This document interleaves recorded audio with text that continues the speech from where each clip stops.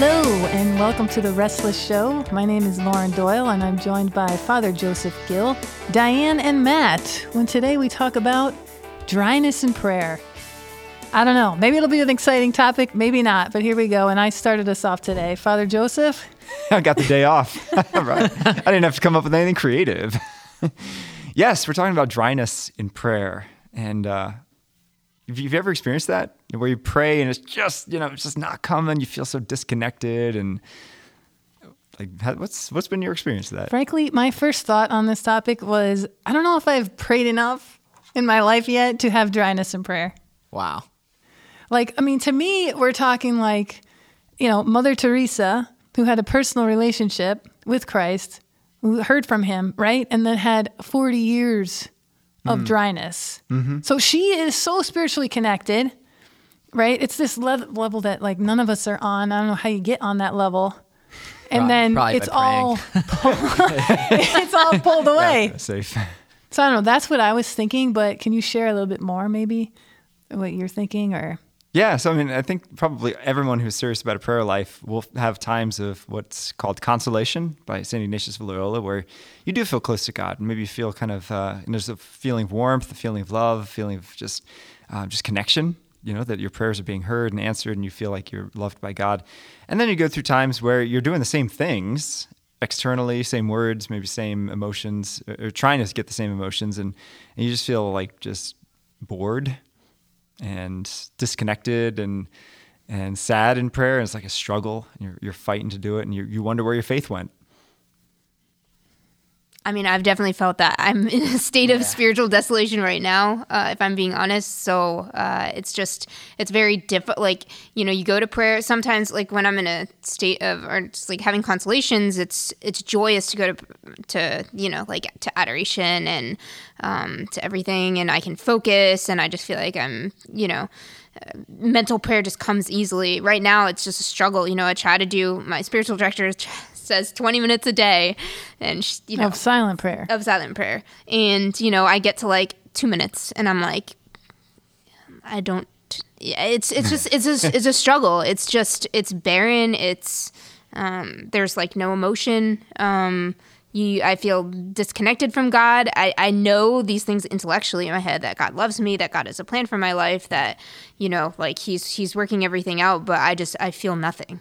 So it really requires, honestly, it's like the biggest act of faith, I think, that you can kind of persevere through that. How long has this been lasting? This has been probably a month. Okay. But before that, you said you were feeling those consolations when you attempted silent prayer? Yeah, and I've definitely felt this before. I've been in a state of desolation before. So it's kind of like up and down. And I think that is the spiritual life. But is it really a desolation, or is it maybe, this week or this month, there are other things going on in your life, like work or something that could be stressing you out that's just making it harder to get into that state of prayer? I definitely think that the past couple of months have been very difficult for me personally, but I do try to block those things out when I go to prayer, and it's just this like void, I guess, of emotion and this just feeling disconnected and far from God for some reason. Maybe I was talking to someone about something like that yesterday. Yesterday we were talking about it was at Crossroads for Christ. Mm-hmm. And the topic was the Eucharist, but in like the small group discussion, somebody said the phrase "dreaming with Jesus." And I was like, man, that's like, I don't know what that is, but I want to do that, and the discussion led to me talking about, because I have struggled in the sense that I'll be like way too much of a skeptic sometimes. And she said to me, do you bring that to him? So in terms of it, I just thought of it because you said, I try and block those things out. But, it could be like, what if you bring that to him, and you say like, here's like A, B, C, D, Z, Y, X, and bring that. And maybe that would be a thing where perhaps you're not as desolate. Maybe that could be like a source of desolation. Maybe you're like, it's almost like this compartmentalizing of your prayer. I know that my problem in prayer is I just talk too much. It's also my problem in life. I should put my foot in my mouth, but I will go and I will try and sit silently in adoration, and I will get like maybe 5 to 10 seconds in, and I'm like, oh, by the way, it's an issue in my life for sure. But so are you attempting silent prayer then when you say that, like clearing your mind? Yeah. So obviously probably not, but I think I have that intention. I try to listen. This is why I say it's a problem in my life, because listening is a problem in my life. I once told my fiance, Renee, I was like, we communicate so well. And she was like, no, you're good at talking. I'm good at listening. And I was like, yeah, that sums it up pretty well. As long as you know where you're at. Yeah. But trying. Well, I only asked that because I think a lot of people don't even know that they should just try to place themselves before the Lord in silence. Right? Yeah. Just try to be with him, but not be doing your petitions. Because I don't know. I think most people just go to their petitions, default all the time. But there's more to the prayer life than that. Well, yeah, no, I think a lot of times we overcomplicate things too. Like you can try to figure, you can get frustrated trying to figure out like, oh, what should I say? Like, what should I be thinking? Whatever. But Saint Therese of Lisieux said, "For me, prayer is a surge of the heart. It is a simple look turned towards heaven. It is a cry of recognition and of love, embracing both trial and joy." So she just shows that like it can be so simple. It's just like looking at God, looking at like when you're adoration, just sitting there. And she went through desolation for the last 18 months of her life. Wow. Which, compared to Mother Teresa, is not that great, but But so that to me is what desolation is, like months or years long. Yeah. So that's like the dark night of the soul. I would define it as like at another level. Yeah. That's okay. real. So I guess there's levels of dryness. Definitely. So. Definitely. I mean, there's like ordinary dryness, and then there is like dark night of the soul type. Which means like you are really spiritually connected. Yeah, but it feels like you're really not. Right. It feels like you've lost your faith completely. I mean, I'll never forget it. I went through a period of about 18 months where I felt absolutely no connection with God. And I'll never forget when it started was it was my cousin got married in South Carolina. So we went down there. It was Myrtle Beach. And she got married in the church, but like I think the night before, after the rehearsal dinner, I went out on the beach. And beaches, I don't like beaches at all. I'm much more like a mountains person. And part of it is just like the vastness frightens me. And I'd never been at the beach at night. And so I was staring out over the ocean, and it was completely black. There was not a star, not a light, nothing. And the thought occurred to me as I'm staring out there, yes, there's nothing out there. There's no God. There's no future. There's no heaven. There's no nothing. We are in the void. And the thought scared me, but it took root in my mind. And for the next 18 months, give or take, I would go to pray, and just that thought would come back like, there is no God. What are you doing? Why are you wasting your time? No one's hearing your prayers. It was really scary because I was a seminarian at the time. So it was like, it's not something you can really share with your friends. Like, hey, I'm struggling with this. They're like, they'd say, leave seminary or something. So 2 thoughts. One, could that be the devil, that first thought that got in your head? Oh, definitely. Right? Because thoughts can come in and go, and, we can choose to latch onto them and decide that they're real or dismiss them. That's the first thing. But then 2, that desolation that you experience, doesn't that mean that you are in the right place? Right? The devil's trying to get you out of there. Yeah, but it sure doesn't feel like it. Well, it speaks to your fortitude and your faith. It is, and it's a purification. God allows it so that your faith is stronger. You get through it, and because if you can believe when there's no feelings attached to it, then that's pure faith. Mm-hmm. And then can you describe like what coming out of that was like? Like, do you remember it coming back? Oh yeah, clearly, because it was like a faucet was turned on. It was amazing. So, like 3 or 4 months after that experience on the beach, I was sent to Rome for a year, which everyone would be like, "Wow, that's so exciting!" And I was like, "No, I don't even have faith anymore." And I'm being sent to Rome. And I was totally homesick. It was an awful year. It was completely terrible. And I was supposed to stay for 3 years. And I said after 1 year to the vocations director, I said, look, I'm going to either leave seminary or come home. So it was your choice, whatever you want. And he's like, well, in that case, come home. We don't should leave seminary.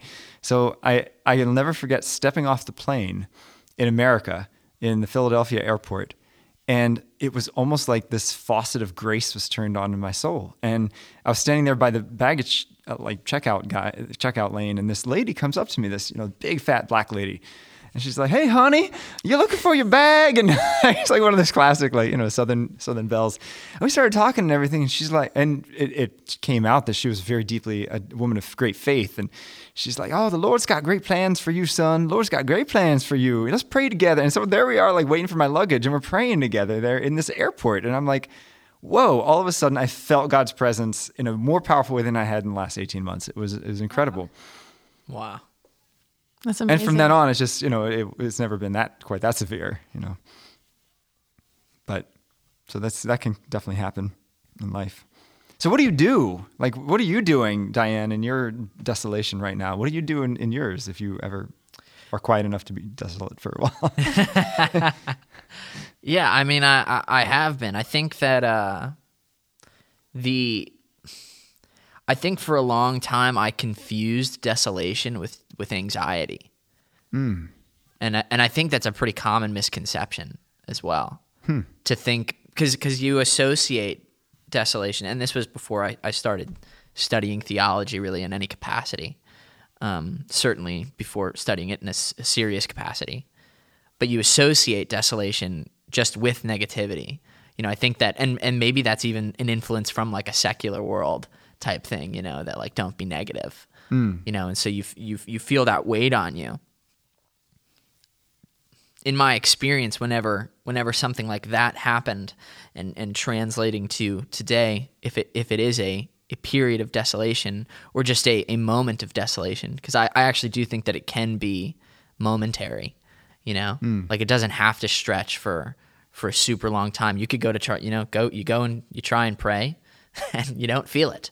Yeah, that's true. And I feel like that would obviously not in as serious of a way in any way, but that's like the moment of perseverance. I think that you said that's true love, right? If you sit and you pray, and sometimes when that happens with me, my first thought is like, if I leave right now, like that's my ego, like who am I serving then? If I come here because this makes me feel good, like that's egotism to do something because it feels good, So I think in the moments of desolation, if we were to count it as that, I just try and not tough it out, because I don't try and do it alone. I don't think, I think that I'm honest about it. I'm just like, hey, obviously I'm talking to God here, probably too informally, but like I'm not feeling it, and that's fine. Like whatever, that's like I try and say whatever is your will as often as I can. Yeah. Because I know that if I don't say that, I'm going to be saying, my will. Yeah. And so I try and fit that in at like the very beginning, possibly for myself, but I roll. You can't see it, but I rolled my eyes. What you said is so true, and I have to tell spiritual directees this all the time, that faith is not feelings. Faith is not feelings, and we often associate the two. But good feelings can be just total egotism. You're right. Yeah. I go to pray because I like it, not because I love him. Right. And it's not a bad thing to like praying. Obviously that's a great thing. Yeah. But it can't be the reason. Yeah. It just can't be. Yeah. What do you do when you're... The past month, honestly, I've been going back to Scripture and like God's promises in Scripture. Those who seek me find me. So a lot of those I've been reflecting on and writing down, just to keep ingrained in my mind that, like God's word is truth. And so we need to like carry that with us when we're in these times of desolation. Also, like the fact that prayer, and I think Matt kind of alluded to this, prayer isn't optional. He says in Luke, when you pray. So he's not saying like if you pray, it's when. So just kind of persevering through that. But then I also looked at kind of what some of the saints have said about prayer, and Saint Alphonsus Liguori, he said, remember that when you're tempted to stop praying because it seems like a waste of time, I'm here to please God. So the measure of prayer isn't whether it pleases us, but whether it pleases God and our willingness to persevere. And then St. John Vianney gave some advice about like when you like tell when you're sitting, I guess, at adoration, sitting silently or kneeling before the Blessed Sacrament, it's a valuable and effective way of praying, even if it seems like nothing's happening. And then he was like, if you find it impossible to pray, hide behind your good angel and charge him to pray in your stead. So I guess you could do that too. But I mean, honestly, like when you're in a state, especially of desolation, you don't want to make a change. Assuming you've been praying, you don't want to change that up. It's just, it's difficult. It requires a lot of, honestly, I guess, pure love. It's a purification process, it's just, it's harder to do everything, but love isn't a feeling. Love is about, like it's so much more than that. So I guess it's good to remember that he's doing something through that time that you're not feeling anything, and to just trust in that. And don't leave seminary. Yeah, that's hard. I have some thoughts too. So my first one is, if you are doing penances, keep them going. And, I think being consecrated to Mary, and probably Joseph as well, would be a big help, because like once you do that, you accept that like all your prayers, you have this understanding that Mary takes what you are doing, what you're offering, and she is giving grace to other people. So all the time, I just know that. And that's why I do penances. So I fast till noon every day. And it's for Mary. Wow. That's It's like I started it because I was starting to eat later in the day, and it's better to be consistent for your body anyway. And, that intermittent fasting thing, it's good for you.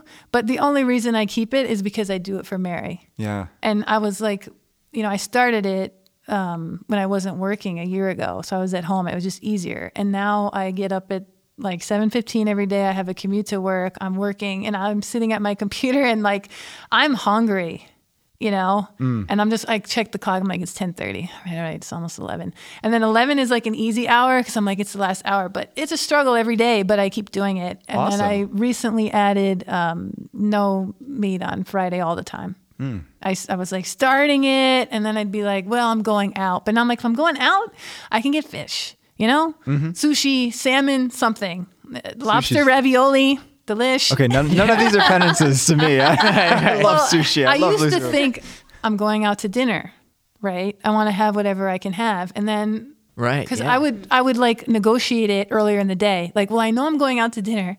In those cases, they were dates. So like I can eat meat now at lunch because I'm going to eat meat. And then I'd go and be like, well, it's lobster ravioli and my date is paying for it. So I'm going to order it and Genius. not feel bad about it, frankly. That's right. But it's just like, don't try to justify out is what I'm saying, is what I'm trying to teach myself about Yeah. my penance.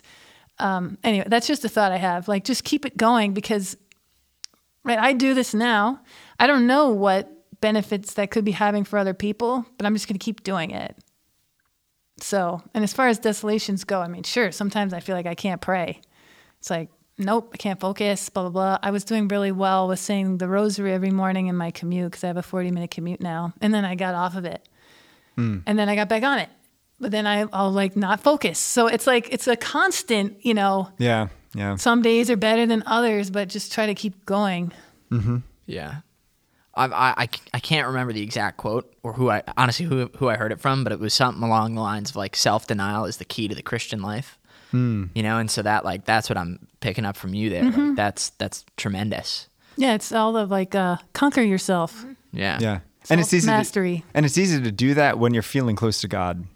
And it's so hard to do that, because then you're like, is this fasting even making any, the prayers doesn't seem to be making any difference. Fasting's not making any difference. Of course, No, it's for somebody else though. that does help. I think that's the key. Yeah, that does help a lot. Whatever you're doing is still providing grace for others. Because if you had the faith, however long you've had it, I've had it my whole life, so I'm blessed in that way. I don't think that my understanding of that is going to disappear because I don't have this consolation anymore. Yeah. Well, that's a blessing that you have the richness of the faith so deeply rooted.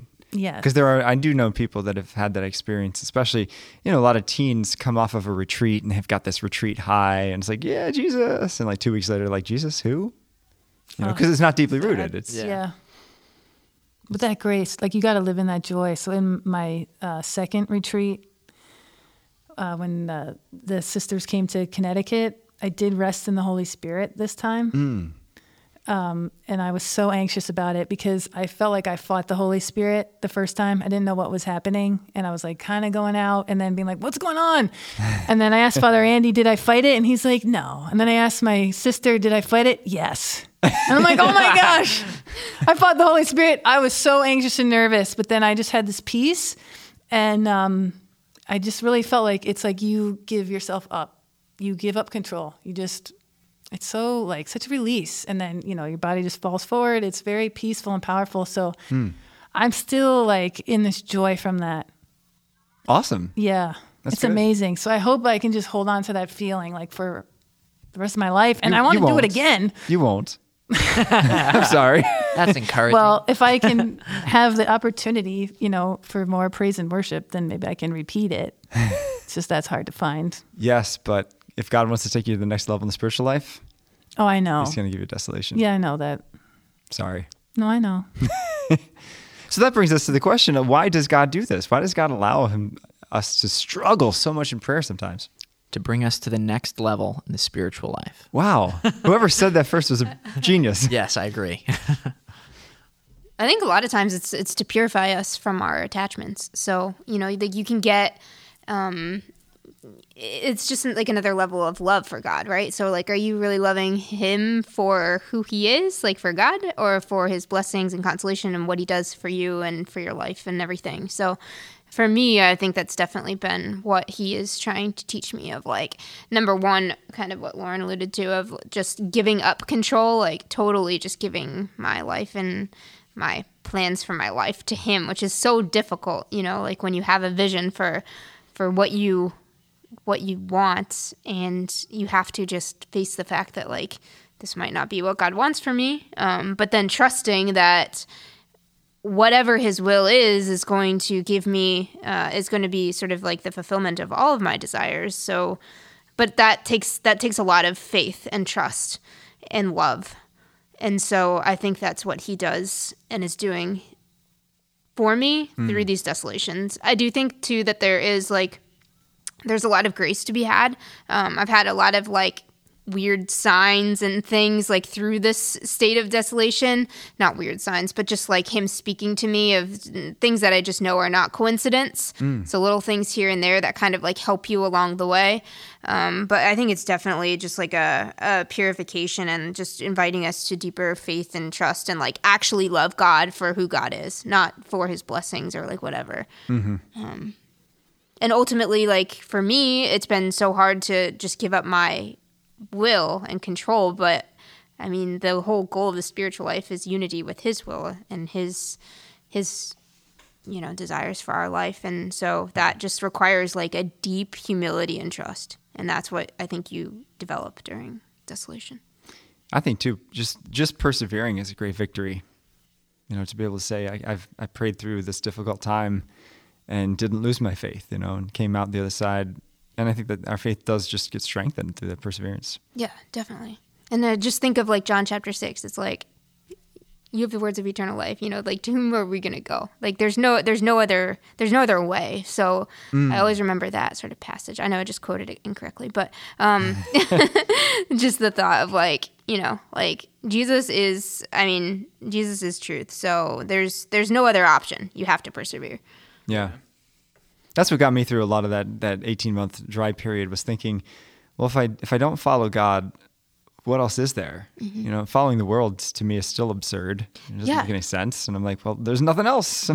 I guess too, the one consolation that I've had this past month is just like whenever I sort of like leave prayer and go out and like look at the world and the way people are living, just honestly looking at people on the street and everything, it's like, it's this immense sadness at the state of just thinking about how people are not connected to God and have no relationship with him and are living totally void of any just any faith and trust in him. It's so sad. So that kind of like uplifts me of like, okay, that's not an option at all. Like that is just lifeless, and it's death.